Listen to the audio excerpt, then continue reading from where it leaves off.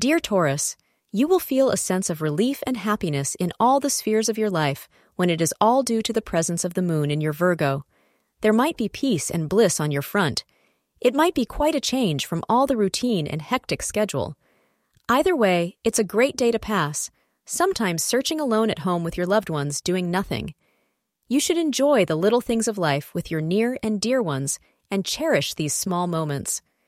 Astrologers advise you do all your essential tasks from 11 a.m. to 12 p.m. for best results. The lucky color for today is yellow. You want your love life to be more than just physical. Perhaps you feel like your partner has been using you for somewhat shallow reasons and has not been as emotionally invested in the relationship as you have been.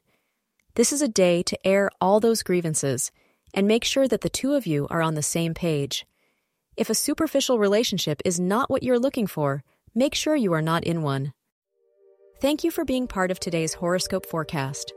Your feedback is important for us to improve and provide better insights. If you found our show helpful, please consider rate it. Your support helps us to continue creating valuable content. Thank you for being here and see you tomorrow.